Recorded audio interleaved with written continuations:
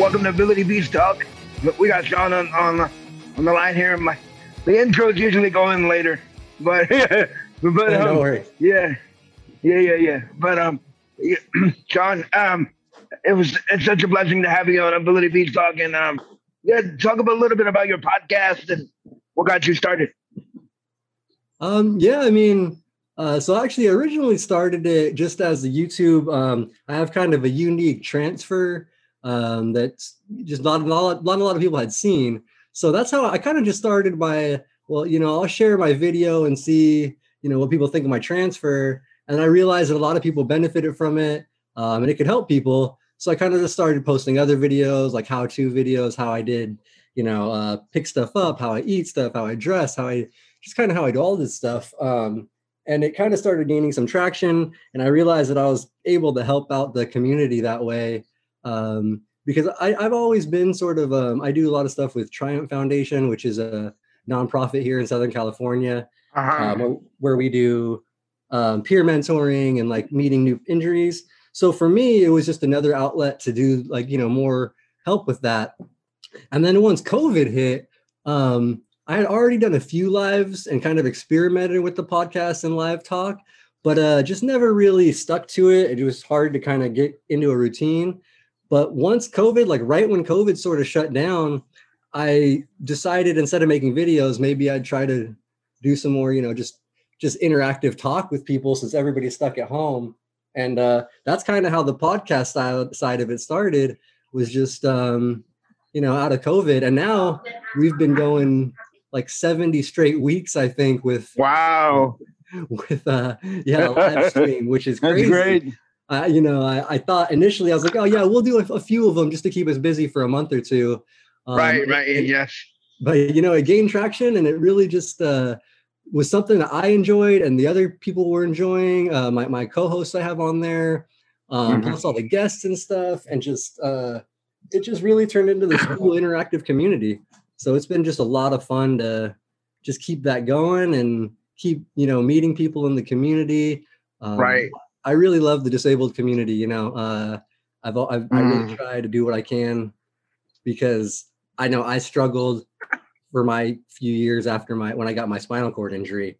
And I know, and initially that's another thing, is I initially, only was doing quadriplegic spinal cord injury stuff. Right. And then, not even realizing how broad our disability community really was in the beginning.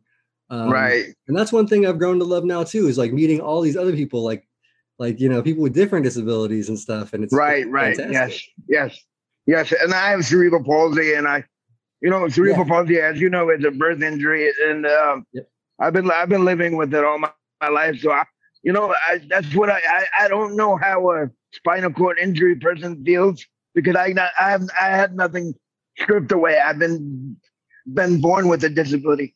So nothing was stripped away from me. So I never lost anything. You know what I'm saying? Nothing was an adjustment for me. Ever since birth, I've always had to deal with my situation, and I've always I've enjoyed every moment. I wouldn't trade anything for the world, and but I give a lot of people with spinal cord injuries a lot of credit, because they, especially the ones that have persevered so much, and people like yourself, like Jesse Stranahan, like Brianna, as you know, Brianna, so it's just because they found courage within their own journey to keep on going, and that's what Brianna keeps on rolling on. But but it gives her and yourself courage to keep on keeping on, and keep on fighting, and keep on fighting for your destiny and your purpose on this planet. And I think that's a beautiful feeling. And I'm learning so much from you guys and your journey. And like with cerebral palsy, with a developmental disability, nothing was stripped away from us. We've been dealing with it for our entire journey and our entire life. So it's a different perspective, but we all can learn from each other and help each other. So that's beautiful. I'm right on there with you. Yeah. Awesome, man. Yeah, and that's what's great about this community is, yeah, this, because I've met a lot of people with cerebral palsy, with MS, with um Guillain-Barré disease, like just Right. Yes. all these Yes. different genetic things that people were born with, maybe onset later in life, different things, like so many different situations. And that's what we're all unique and have stories. And I think anybody like you have just been adapting since birth, but that is not an easy task, like You just to, know. it's so like that's Right. like we've all had our trials and our tribulations, and we've kind of persevered. And I think it's great, and I think that's what makes this community so strong. Is it's made up of a lot of very strong individuals. So Right. Right. And then we need to come together. And I feel like, tell me if I'm wrong, because I think we need to come together and learn from each other and really become better advocates.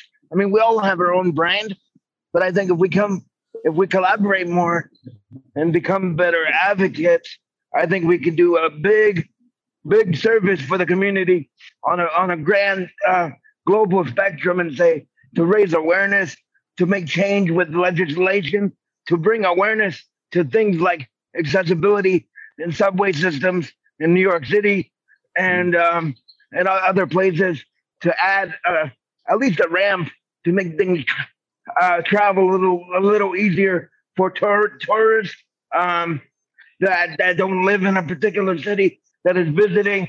And these are the things that I'm passionate about, that I want to change, and I want to change the perception of people with disabilities that have degrees and have went to get their education, went in debt, and now have earned their opportunity to work in the field, and they get looked over because they roll up in there with a wheelchair and nobody wants to hire them.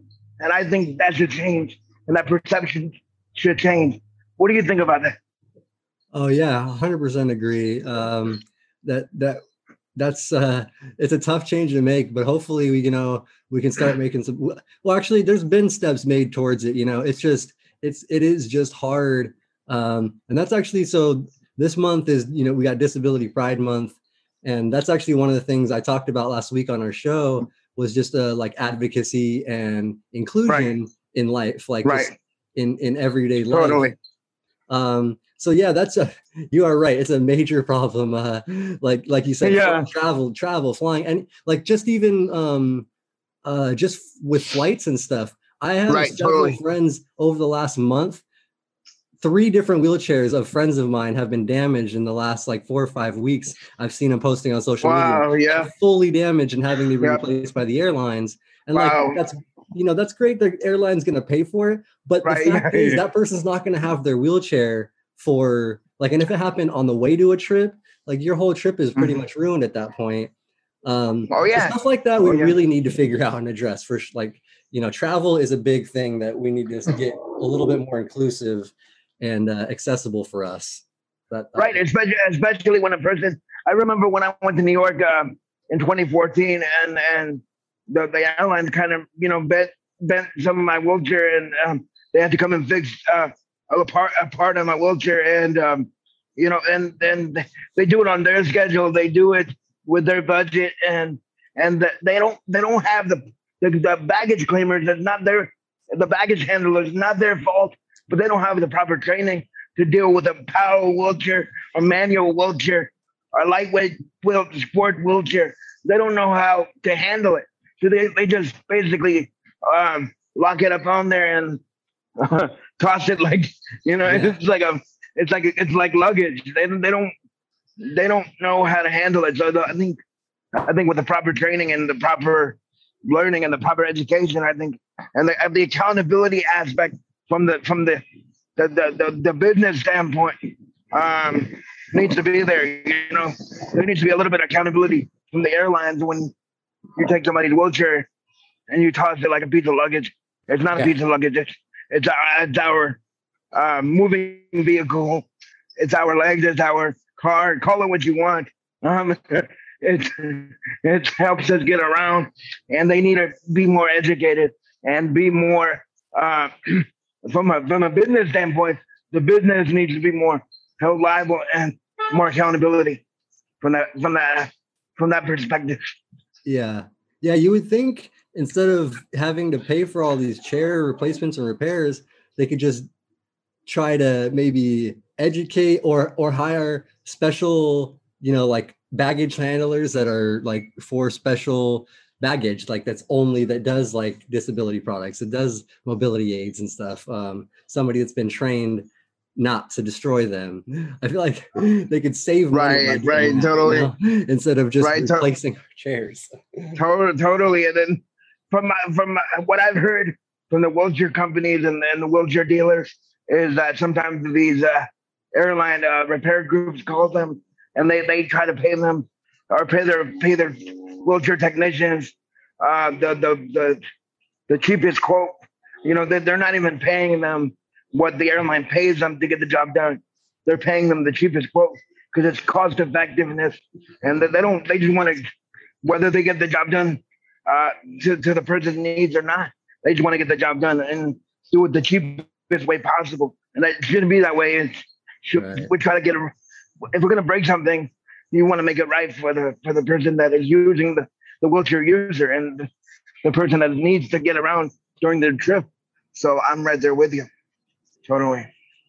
Yeah, man. Yeah. That's getting accessibility and stuff in all these different aspects of life is huge and is very important. So, I mean, I guess the best we can do is just keep pushing, and it's going to take some time. I don't know that they're going to fully start giving us all these things we deserve, but like as far as being able to get in and travel without worry and all these things, but maybe eventually we'll get there, I think.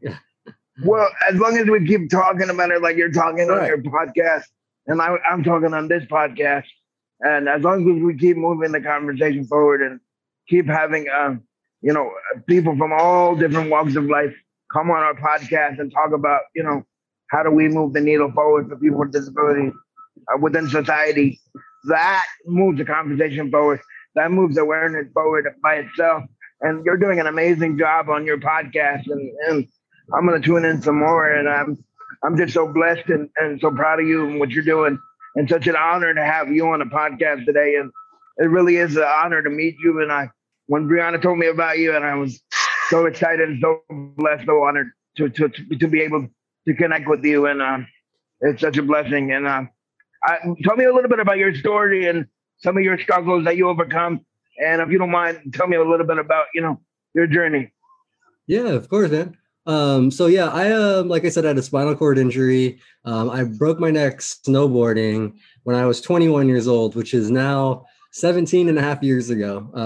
So wow. It's been a while now. I've been almost half of my life, definitely most of my adult life, or all of my adult life, really.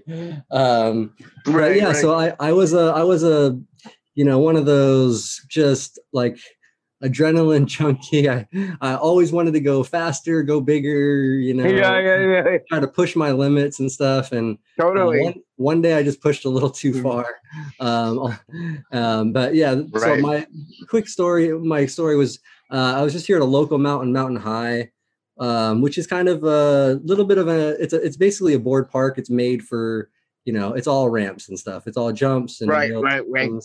And yeah, I went there and did a jump I shouldn't have done the first run of the day, and just lost control, landed literally directly on my neck, shattered my spinal cord, and was just instantly, paralyzed, couldn't get up.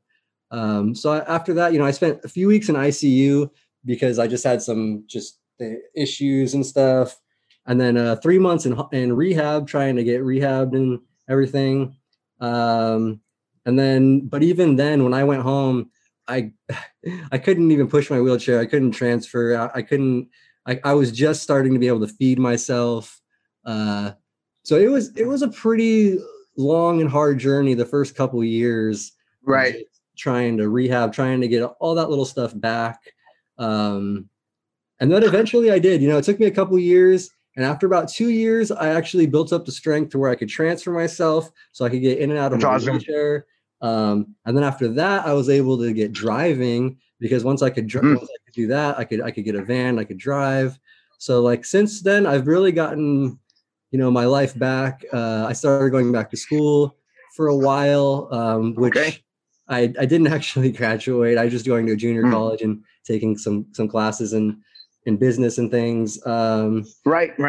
But yeah, so that's pretty much. And then for like my next big step in my, I guess, recovery of life, I would say, was I actually got introduced to wheelchair rugby. Wow. Yeah, so Awesome. I went to a spinal cord injury support group at Northridge Hospital, which is where I did my rehab. And there was a guy there, from played rugby and kind of like talked about a little bit, and it sounded really crazy to me. I couldn't imagine myself pushing around the court and like hitting other people and like competing on right. Yeah. But totally. Like you could at that point, it's hard to imagine. So I decided, all right, I'll check it out. I'll go check it out. They had this little 1-day kind of exhibition tournament thing, and I went and watched it near my house. And I'll be honest, I was extremely intimidated. But it motivated me to go home and work out even more, try to build up my strength. And when I did eventually go out there, it opened up my life to just this whole new world. It was a community of people so all the stuff that I hadn't figured out yet for myself independently, all those people had, or like most of them had. Awesome. They had all more experience, and they were all willing to help me and share and try to get me, push me over that next step, like to get my independence. Wow, that's beautiful. Yeah. So it's great. Like, and that really was when I first really connected to a community, like a spinal cord or a disability community. Right. Not spinal cord. We actually have CP and MS players that play. Wow, that's amazing. Yeah. Yeah. So it's all walks of life, and even amputees, triple quad amputees. Wow. Literally, as long as you have 3 to 4 limbs of impairment, then you can play. What's impaired in those limbs, but yeah. And that's just been a whole new thing for me. I've traveled the country with rugby, independently traveled even. I've done so many things because of that. And that's honestly one of the things that kind of motivated me a little bit with the Live to Roll starting, was because there was stuff I learned with the disabled sports community that I wasn't seeing and learning in the regular disabled community. So I kind of wanted to mash them together. Was my totally thought. Yeah, that's awesome. Bring elements of both into our world and help everybody on both sides, like the ones that don't play sports, the ones that do, everything in between. So you know what I did realize, you're telling me your story, is that you never lost even though you didn't let your injury stop your extreme side. Your extreme side has always been inside of you, and you continue that playing rugby.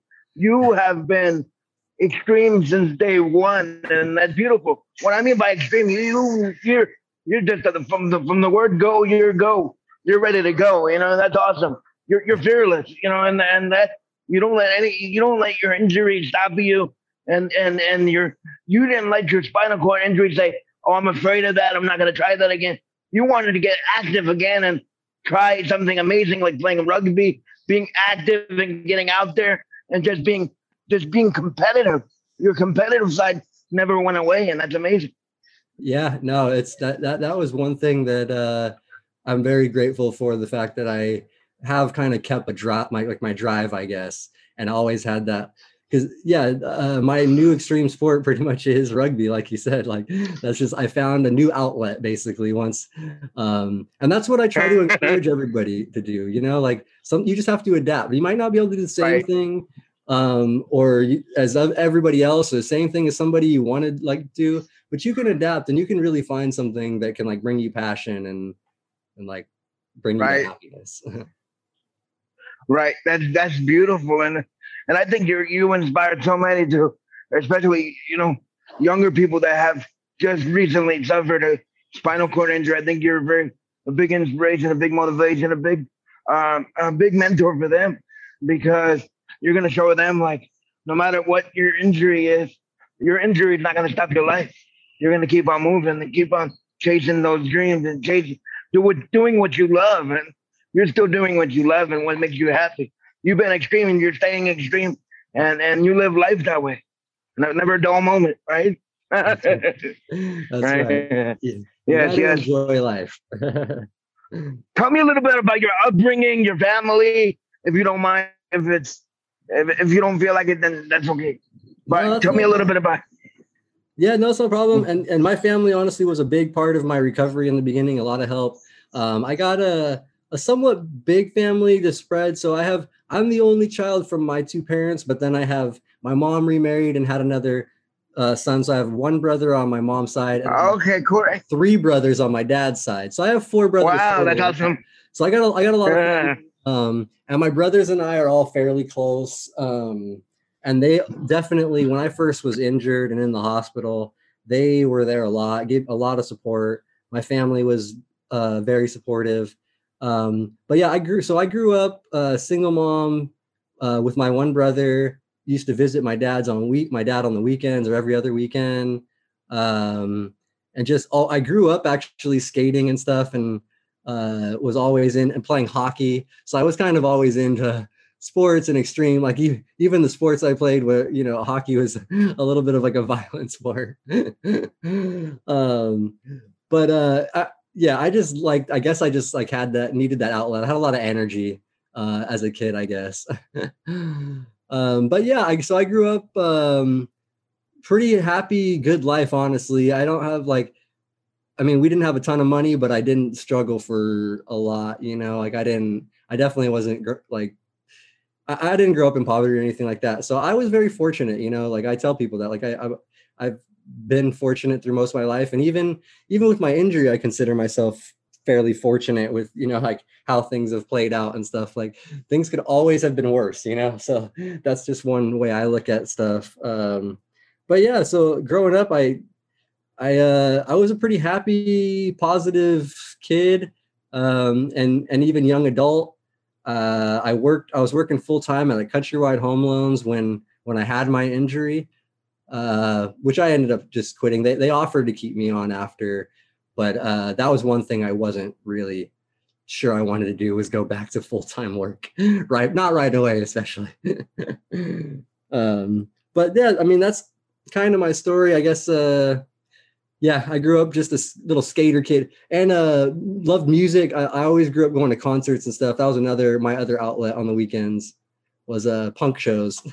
That's so awesome that you were into punk, and I'm going to be interviewing some metal bands pretty soon, so you might be interested in that. So that's pretty awesome. Check that out, definitely. Yeah. So awesome. I'm glad that you're into that type of music. I thought, what got you into that type of music? Was your siblings? Was it what got you interested in punk bands? I'm trying to think of my first kind of interaction with it. Honestly, I think it might have been from watching early skate videos. So what's one thing that's funny? I didn't actually skateboard. When I say skate, I mean rollerblade. So I used to be an aggressive skater, jumping on handrails into the skate park and in the half pipe, but on my rollerblades. Yeah. And that's actually one small fact here. Live to Roll, I've actually used, and that was been my skate crew since I was 14, 15 years old. No way. That's cool. Yeah, and that's what we were LTR, Live to Roll. And we were, that was our little crew. That's what we called ourselves because we were rollerblading. We were rollers. That's what we called it, was going out rolling. So what's really crazy is, I've been rolling my whole life, basically. So Live to Roll was something that we lived by well before my injury. But yeah, so I used to rollerblade and do all that kind of stuff. And that was also why with hockey. But anyways, yeah, I heard I heard the Misfits' Last Caress. That I kind of have a distinct memory of this. And that it's an old song from 78, old school Misfits classic punk song. And I thought the song was so cool in the video. I ended up going to Warehouse Music back in the day when yeah, I remember that. I love Warehouse. Yeah, you remember those, man? Yeah, did you actually went in and bought CDs and stuff? Oh yeah, I love Tower Records. Yeah, Tower Records, Warehouse. Tower Records, I loved it. What was the other one? There was another one where you could actually go listen to the music, like anything you wanted. You could bring a CD up. I can't remember what it was called. Really? I don't remember that one. I can't think That's of it. awesome. It comes to me up. But I used to go there actually as a teenager too and go listen to stuff. Oh, that's awesome. Hell yeah. But yeah, that's what started me was listening. Like it was an skate video. And then once I kind of like learned about the Misfits, they were like, you know, like an original punk, kind of early punk. I just sort of, you know, started finding all these other things and yeah, just kind of slowly got into it that way. But right. My first concert was a Social Distortion concert. Oh, cool. Yeah, that's awesome. That's awesome. Yeah. 14. Wow. Wow. Oh yeah, I had to convince my mom to take us, and one of my other friends' parents was sitting outside in the parking lot the whole time, like just But it was fun. It was cool. It was a good time. It was my first experience. He's probably wondering in the parking lot, like, what did I get myself into? Like, hurry the heck up. Yeah. So I actually remember after the concert, like a huge fight broke out. The cops no were way. there. And I remember thinking, oh, this is crazy. Maybe that's why my mom was worried. Yeah, totally. Yeah. And I have a question. If you can go back when you first had your injury, what piece of advice would you give yourself? One piece of advice. If Sean now can go back to talk to young Sean, what is one piece of advice you would give yourself? Well, one main thing would be, so I kind of said when I told my story, I kind of left out when I went home from rehab, my first year out of the hospital, I really didn't do much. Like I pretty much just sat around. I didn't actually work out and try. I went to some of the my outpatient rehabs, but that was mostly just to stretch me and different things. So yeah, one thing I would definitely tell myself is don't waste that year, because looking back, I could have been doing so much more, so much sooner. And maybe I just feel like I could have it just would have been even easier for me to transition at that, right, with my body and stuff. Because I wasted well over a year. And that's one of the things I tell people now when I meet newer injuries, that you're going to want to have to fight that urge to kind of get down at first and not want to do rehab and not care.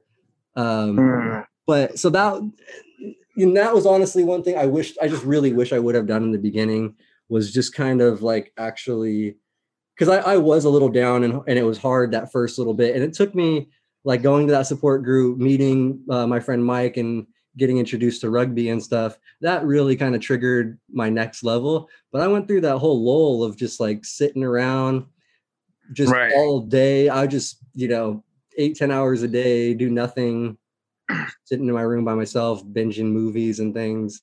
I really, that's time I wish I'll never get back. And I wish I could, that's just one of those things. But that's just, that's just one of those, just wasted life, a little bit.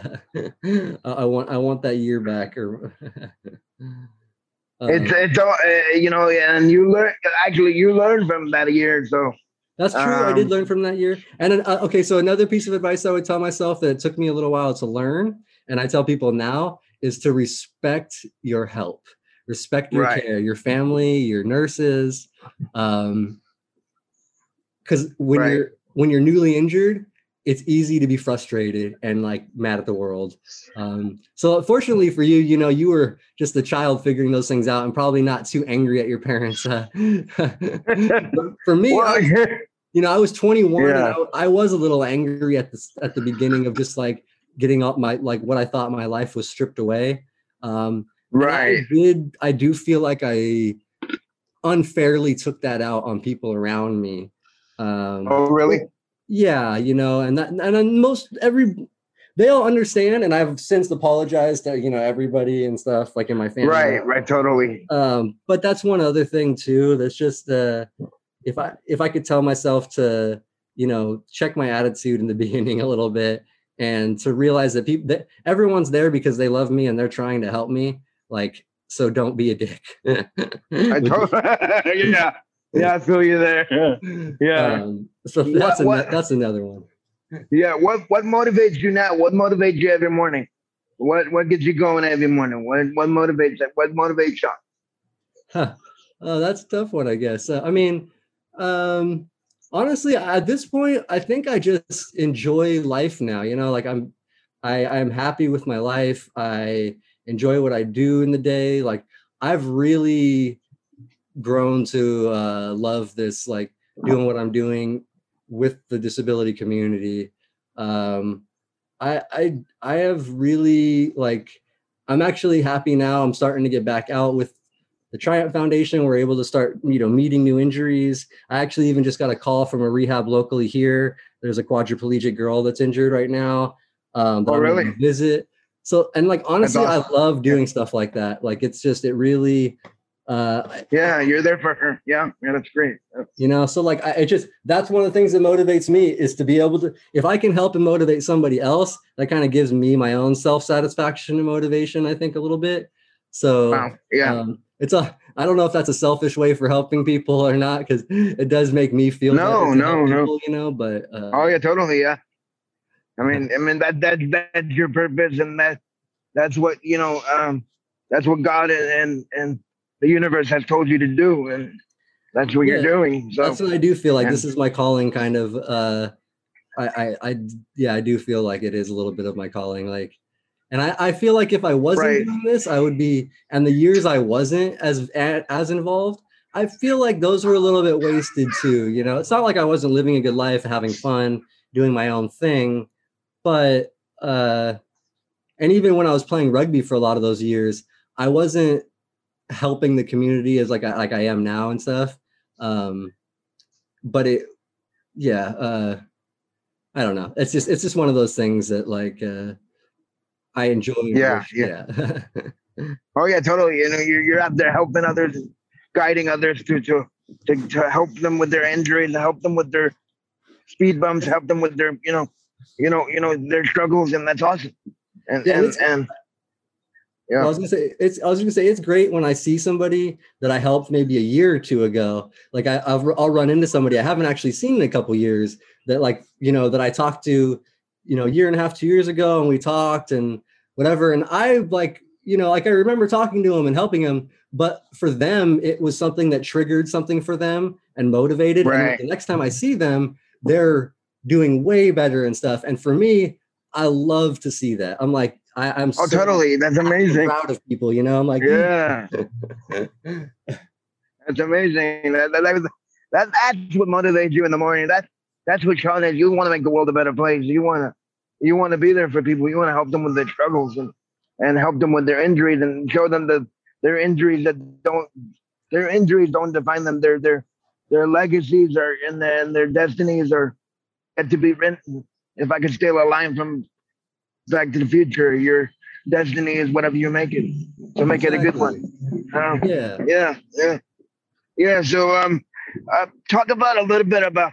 Are you a big believer in the universe or in faith? Where do you go? Where do you lie? And what gives you that universal strength? Are you a big So, believer in both? Yeah. so I am not a very religious person. I just haven't really, I just haven't been that heavily involved with God and in religion. Right. Right.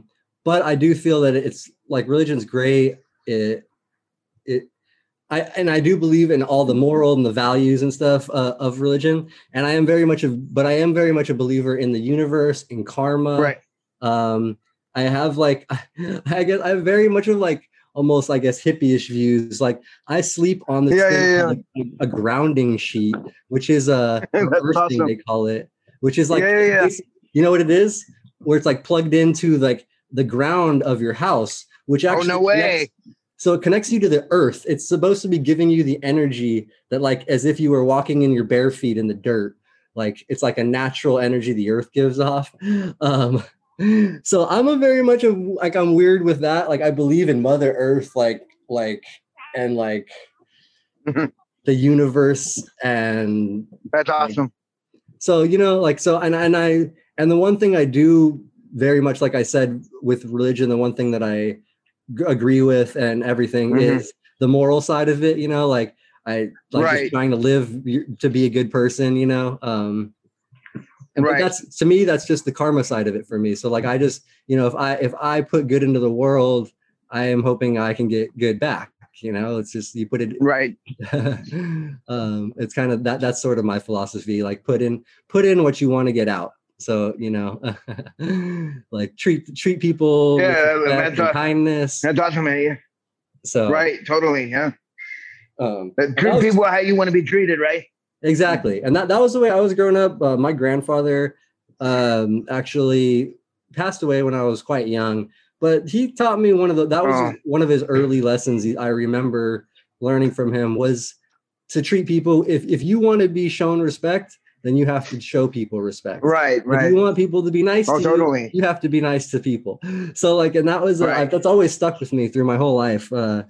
Just, you know, like, you catch more flies with honey than vinegar, you know, like that whole saying. Right. Yeah. Like exactly. Like, and it's not to say like I said, like my first year or whatever, I was angry. I didn't have all that good kindness and stuff. Yeah. So, but luckily, that's understandable.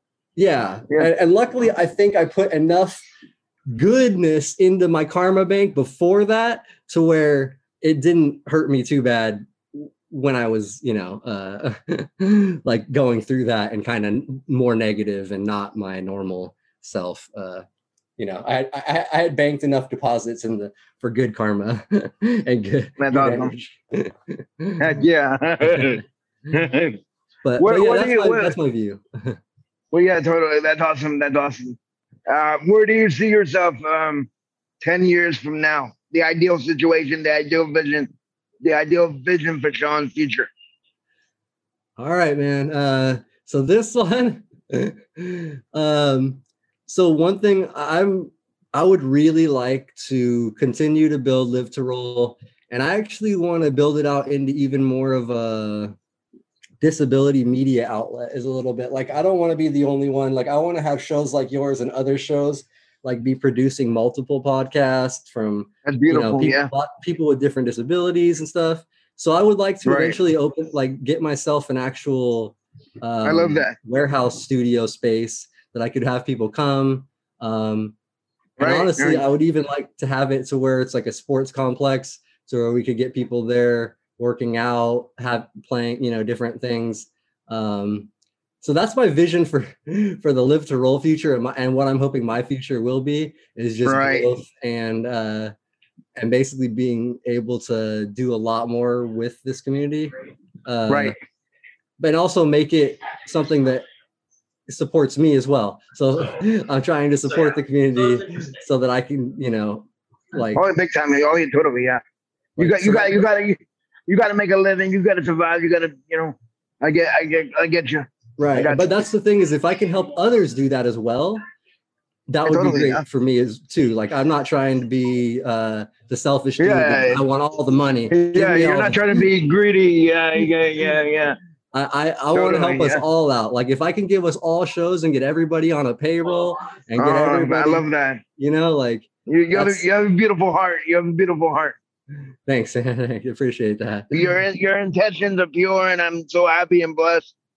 Your heart is pure, and your intentions are pure, and the person that you want to help others grow their own. You really want to help others be heard, and that's amazing. So and help each other with you want to help others with their future. And that's beautiful. That's beautiful. Yeah. Absolutely beautiful. So how do you translate the extreme physical side, the rugby side, to the mental aspect of Sean?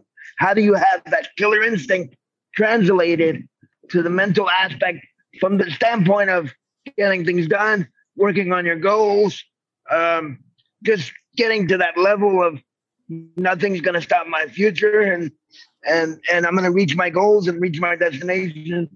How do you translate that extreme side from the physical to the mental? That actually has been harder for me as I'm getting older and stuff, and trying to do that, to transition it more, switch my focus on this kind of stuff instead of just my physical, working out and getting stronger and independent and stuff. Right. You're trying to focus it more on, the mental part and trying to grow this stuff and everything like that. Honestly, that's it's just been a lot of work to really shift my focus. And honestly, I still need that extreme, like I still get in my rugby chair and push and stuff like that. Like I do enjoy working out, and that's an outlet for me mentally. I feel like when I'm not working out, I get more stressed, and then it's harder for me to focus on other stuff in life as well. So it's all sort of, I feel like, goes together, like everything. I push myself extremely physically, which allows my body and mind to decompress, which allows me to push my mind more extremely, I feel like, if that makes sense. But for me, that's a big part of it. Like I have trouble when I'm overly stressed and worried about things. I start to get things become harder than they should be, in my head. I'm like, it shouldn't be this hard. And that's, I think, what you're talking about. And I'm trying to work on that still so that I can get more of my, that focus and keep myself kind of always focused and moving forward. But it's hard. It's hard sometimes, especially this last year. Oh, totally. Yeah. Not as many outlets and stuff. Right. But right. Yeah. I think to kind of remind yourself that you're helping so many people and your intentions are pure and what you got going on and the journey that you're on, that you're doing it for all the right reasons. And to remind yourself that nobody's gonna stop that extreme side, whether it's mental or physical. It's all encompassed in one, and that Sean encompassed in one. There's no distinction between the mental and the physical. That Sean is an unstoppable warrior that is just gonna unleash his beauty, his helpfulness for so many people onto the world, and you're going to help so many people and uplift so many people to a new level. And your dreams and your goals and the studio and the sports complex is all encompassed into one. And you're extreme no matter what. And that's what makes you such a beautiful human being. And you're unstoppable. So maybe if you could remind yourself, and especially on the harder days of that, I think that would be amazing. That's a suggestion. Yeah, no, that's a good suggestion, man. Most definitely. Yeah, I am working on it. Like I said, we're all humans, and I feel like we're not perfect. Totally. And we all got to work on things. Oh yeah, totally. So that's one of the things I'm still working on a little bit, but I am totally, yeah. Yeah, easier said than done. Go ahead. Easier said than done. I get it, but I guess that's what I see in you. And I know I haven't. It's the first time meeting you, but I think I see your vision. I see your heart, and I see what you're trying to do for others, and that's amazing. And that's what I see in you. So. Yeah, nice. Thank you. I appreciate it. It's great. That's what I'm really. It's good to be able to do stuff like this and kind of get, because we hadn't really communicated or talked before, but we were both doing similar things for the same community. So it's great. It's great to be able to connect on it and and work together. Oh yeah, totally. Yeah. Put our goals together and just because we have the same goals. So we're basically we're all trying to help these same group of people and. So I think it's great, man. I think it's great what you're doing. This podcast is awesome. Thank you. And I'm glad to be a part of it. Thank you so much. And I really appreciate your support, your kindness, and your genuine words. And they mean the world to me, and they really do. One more question for you, if you don't mind. Yeah. Who have you had on your podcast? What is what is the most exciting thing that you take it away from every interview, no matter who it is? What after you're done with the interview, you're like, wow, that was amazing. What what gives you that feeling after you're done with your podcast and every day that you do it 2 days? I think it's like 2 or 3 days a week, right? Well, no, I do one a week on Tuesdays, just the regular, and then we do every other week the women's show Brianna hosts. Okay. So right now, so right now we're doing like 6 or depending on how many weeks there are in the month, but so we're doing at least one a week and sometimes 2. And where can somebody find your show? And you can find it just on YouTube at youtube.com/live2roll or our website live2roll.org, and that has links to the videos and different things, which I'm still currently working on right now and upgrading. So right. But yeah, so those are ways people can find, and we are actually working on. See, my problem is with our lives is sometimes we have internet slowdown, so people loses, and then some audio issues and stuff. Because I've wanted to upload as a podcast as well, just to share with more people to get it to to more people that might need it. But we don't have some of the ones aren't as good of audio. So I just, especially the earlier shows, if you guys do go back and watch any, I apologize if there was any issues with anything. Sometimes people are quiet. Sometimes, it's hard, little static or anything.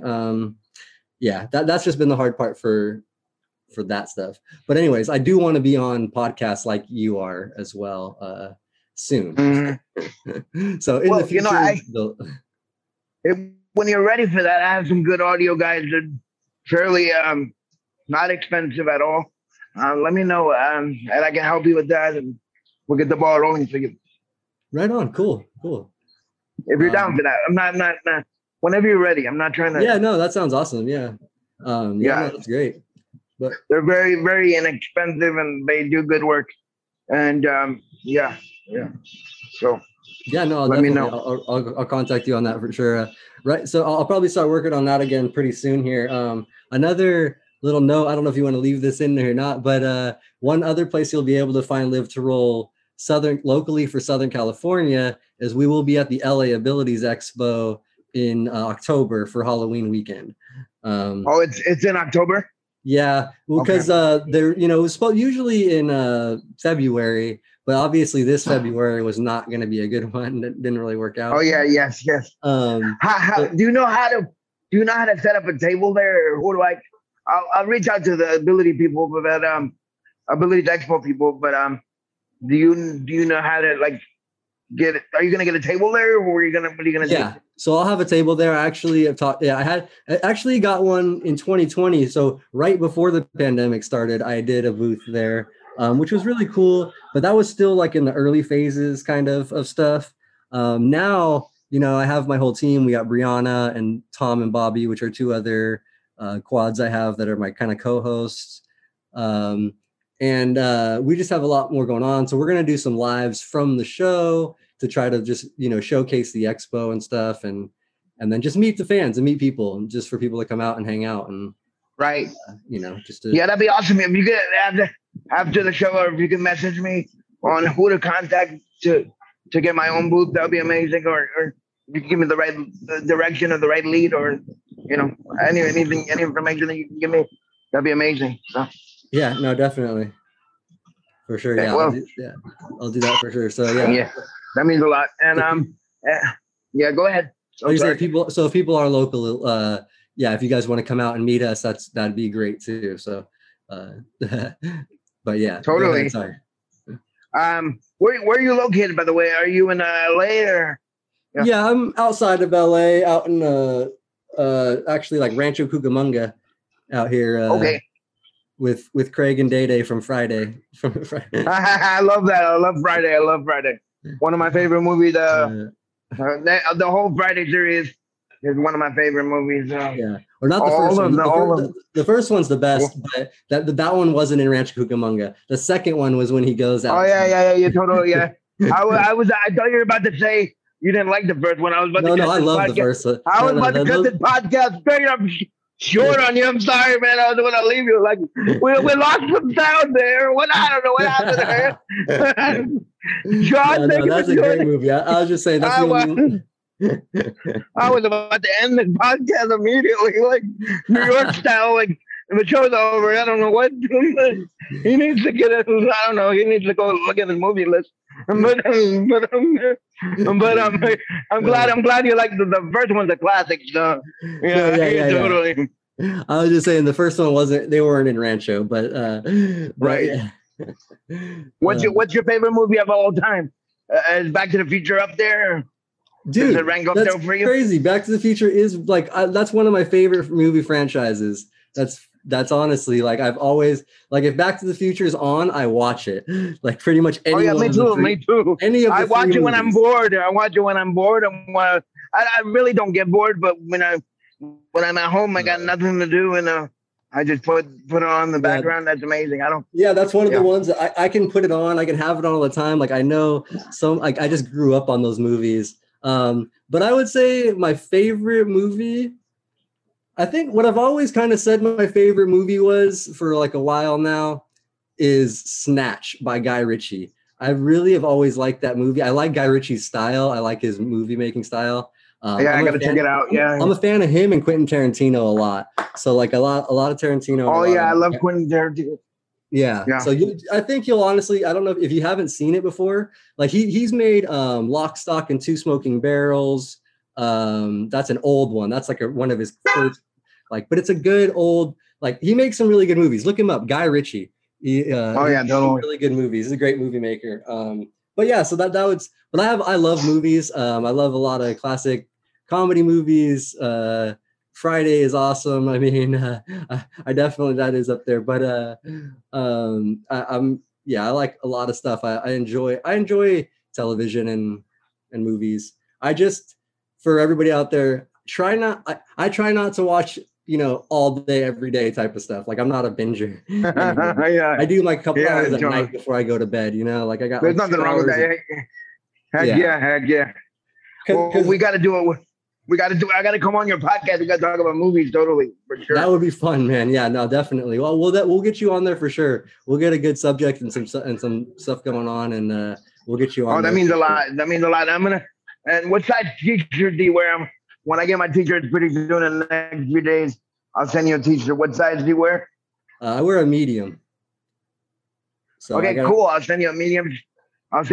Shirt, and if that'd be awesome. I would love to have you in the Ability Beach gear. Where are you located? Are you in LA area too, or? I'm in Orange County. I'm in Irvine. Oh, you're in Orange County. Oh yeah. So you're pretty close for sure. Okay, cool, man. Yeah, definitely. Yeah. When I take the train. Yeah. When I take the train down there, I'll come and meet you for lunch sometime. Oh yeah, no, definitely. Yeah, we'll have to meet up for sure one of these times. And I was gonna say, I still have some of my shirts, and I'm gonna be putting in an order soon too for some. So I'll trade you. I'll get you a shirt too. We'll swap them. Oh yeah. If you need me to put on my website and help you with promoting your shirts or whatever you need, or I, vice versa, you can help me. We can talk about that later. That'll be awesome. I think cross promotion is a good thing. Definitely. Yeah.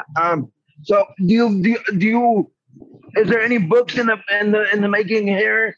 Are you going to write a book one day, or do you have the desire to write a book, or what's going on there? That has crossed my mind. I've thought about it a few times. Thought about doing kind of like either just an autobiography type of thing, but I don't know if my story is that, like meeting some of the people I've met on my show, they have some really really crazy stories and things. But one of the things I thought about is, so I have done quite a bit, especially through my 20s because I got hurt right after turning 21. And then kind of figured out independence by 23, 24. So from 24 to 30, I partied a lot. I went to a lot of bars. I traveled for rugby by myself. I would hire caregivers off of Craigslist in travel cities where I was going, like I would like wherever I was traveling to. I ended up dating some of them. So like, badass. So like, sorry, my language. Yeah, that's cool. I was thinking that might be an interesting book, just all my like quad adventures, because you would not think a quadriplegic has gone out and had very many like crazy adventures and stuff. But during my 20s and my wilder days, I got into I'm very lucky and fortunate that I didn't get into more trouble, but I got myself into a little trouble. I got and just had some fun doing it, I guess. But that's awesome. There's nothing wrong with fun. So maybe I write a book about that kind of stuff. We'll see. Oh yeah, you got to now. You got the audience interested now in your wonderful Craigslist escapades there. Talk a little bit about, you brought up an interesting thing. Talk a little bit about relationships and people with disabilities and how we can change the perception with certain able-bodied people to really not look at our disabilities, to look at our abilities. And I don't really think it's them. Sometimes I think it's their friends that talk about of dating a person with disabilities. How do we change that perception? Well, like you just said right now, it's like a lot of times maybe their friends and stuff. And it might not even be their friends directly pressuring them, but it might be the thought in their head of, oh, what are my friends and family going to think? So it's like the stigma that's in society. And I think that's where it has to start, is somehow, breaking that down a little bit, which I think I feel like there's a little bit more representation on like TV and movies and stuff with people in chairs. But even then, a lot of the stories are, I don't know, they're not realistic or real life. Yeah, exactly. Yeah. But I feel like, we're going to have to communicate more and just try to somehow get the information out there more. But honestly, I don't know how to get rid of that that stigma, I guess it is, that people have. Just they think of, like the thought of dating somebody with a disability or in a chair, I think just in their head, like they don't want to be judged. They don't want people to look at them when they go out, like stuff like that, So I honestly wish I had better advice for the world of how to fix that. My advice really, and for what I would say for like guys out there, I guess girls, anybody out there with a disability, the way I've done pretty like well, I guess, in the dating world is just kind of being like, I go into places with a smile, I make eye contact with people. I, say hi. You're yourself. Yeah, I'm basically yourself. I'm myself. Yeah. I'm putting myself out there, so accessible. Like people, like if you want, if I say hi to you and I'm at eye contact with you, it's easy enough to strike up a conversation. It's easy enough to whatever, like see the person differently at that point. Totally. I agree with you. Yeah, it's like, and I think a lot of us, especially like, when you're not used to going out as much, in a wheelchair and stuff, you feel like, oh, everybody's looking at me, and people don't look like you think they're looking at you differently. And then so when you go into places, you kind of have that fear, and like I feel like it's almost sensed by people, like because you're off-puttish and you're not making eye contact and you're not, so just doing those little things can really open up the possibilities of talking to somebody, meeting somebody. And then once you get into a conversation with somebody, a lot of times, I've had people tell me like, oh, I forgot you were in a chair for a second. Like, because like we were talking. Yeah, me too. Yeah, totally. You're making eye contact, it's face to face. And like, it's almost like, oh, like it goes out of their brain for long enough time to where maybe that attraction or whatever it is can set in quick enough. And then that's how, I feel like that's the way I've been able to have success. Oh yeah. I'm right there with you. And but I think, even if you build a friendship, you get, I think sometimes they you know, when they take the extra step to date you, I think they're like, I don't think they see the wheelchair. I think the people around them see the wheelchair, and that's what, you know, causes them to hesitate and not. Well, I mean, this is what I've dealt with in the past, you know, and I've always shined above that, but I've always dealt with like, okay, you know, their friends are, you know, immature, or, you know, have a certain perception, or they want an Instagram looking like a surfer dude. Yeah. with like, they want a certain ideal. They have a certain ideal boyfriend or a girlfriend or whoever's out there. They have a person out there that are with a certain type of look. They want. That's what the person they want. They already have that person in their head. What that person looks like. How that person acts, and they want to basically. Sometimes they want an Instagram photo with that person, and sometimes you don't fit the bill for that 5 seconds of I'm going to take a story with this person. And life has become one big photo op now with everybody with social media now. So, it's become another level of like shallowness and misunderstanding and not knowing a person at a deeper level and what they're about. That is very true. You're 100% right. And one thing I'll say even more about that is girls, they have Instagram filters. So some are different filters. Oh, totally. Sometimes they don't even look like the way they look in those pictures. Yeah, exactly. There's no filter for us to filter out the wheelchair. We don't got the no wheelchair filter.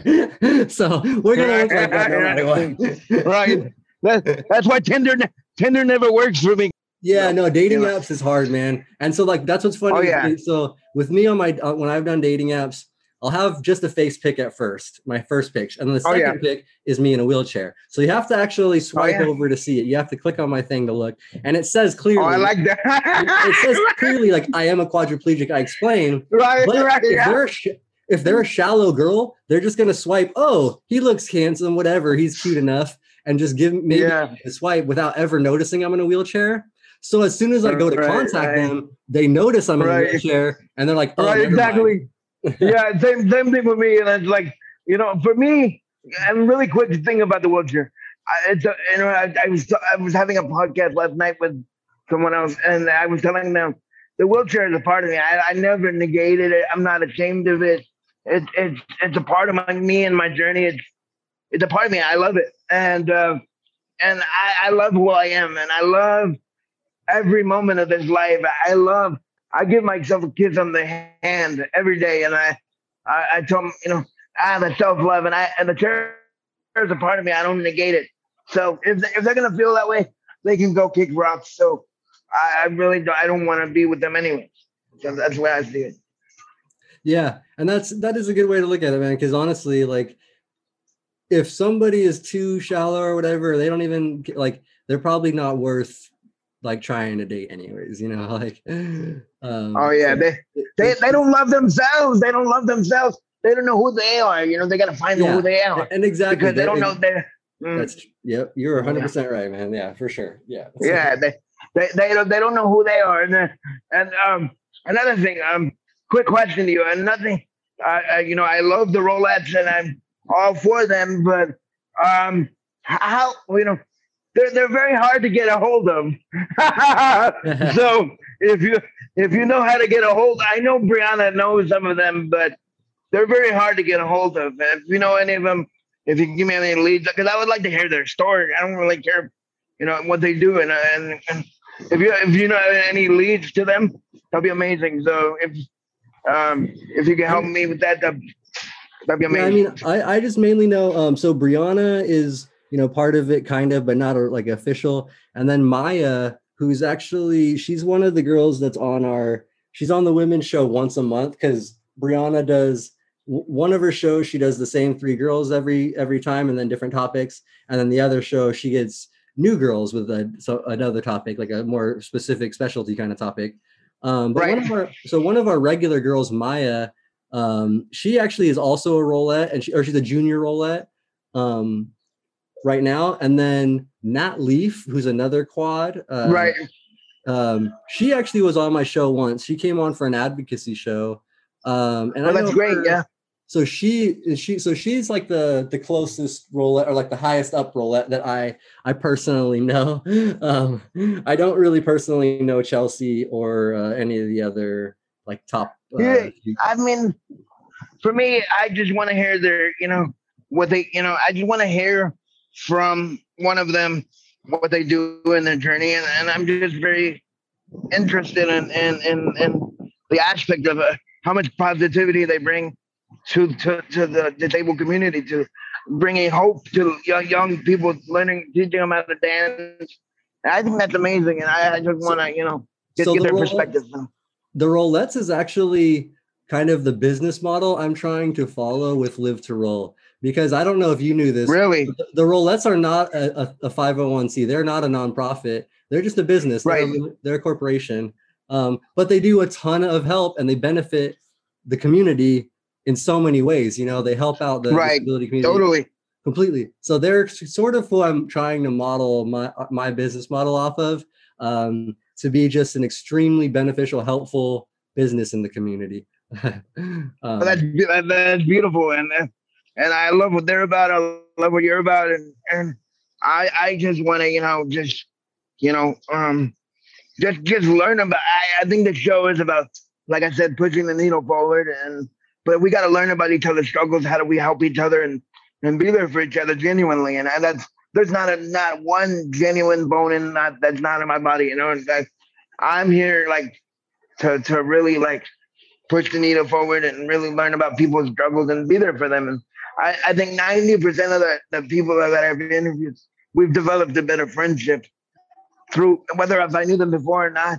If I knew them before, we're even better friends now. And if I didn't know them, we're becoming pretty tight friends. And that's because for me, it's just a conversation of really getting to know a person, getting to know their journey, getting to know their struggles, and getting to know their struggles that they overcame, and their perseverance and their strength. So, and their that ability beast within inside of them. Nice. It's amazing. Yeah. Yeah. Well, Sean, thank you so much for coming on the show today. I will be in touch, and thank you so much for having my back. And it's been an absolute pleasure, and I can't wait to get on your show. Hopefully we can plan it soon. Yeah. I really appreciate your support from the bottom of my heart. I'm there for you, and I appreciate you being there for me, and it means the world to me. Awesome, man. I appreciate it. Thank you so much. It's been a great conversation, and we'll get you. I'll be in contact soon. We'll get you on. We'll talk on my show too. Wonderful. Ability Beats Talk. Sean, thank you so much. That's how we roll. Ability Beats Talk. Thank you so much, everyone. Bye-bye. Thank you for tuning into Ability Beats Talk. Please remember to subscribe and follow the podcast, looking out for future episodes and amazing content as we change the world by powering through our struggles with positive affirmation. Ability Beats Talk is available on Apple, Spotify, Breaker, Pocket Cast, and Radio Public. As always, Ability Beats Talk is powered by Ability on the Move, a nonprofit organization in Orange County, California, helping the disabled community with grants and scholarships. Please visit abilityonthemove.org to learn more about the Ability on the Move and who we are helping. Thank you for listening to Ability Beats Talk.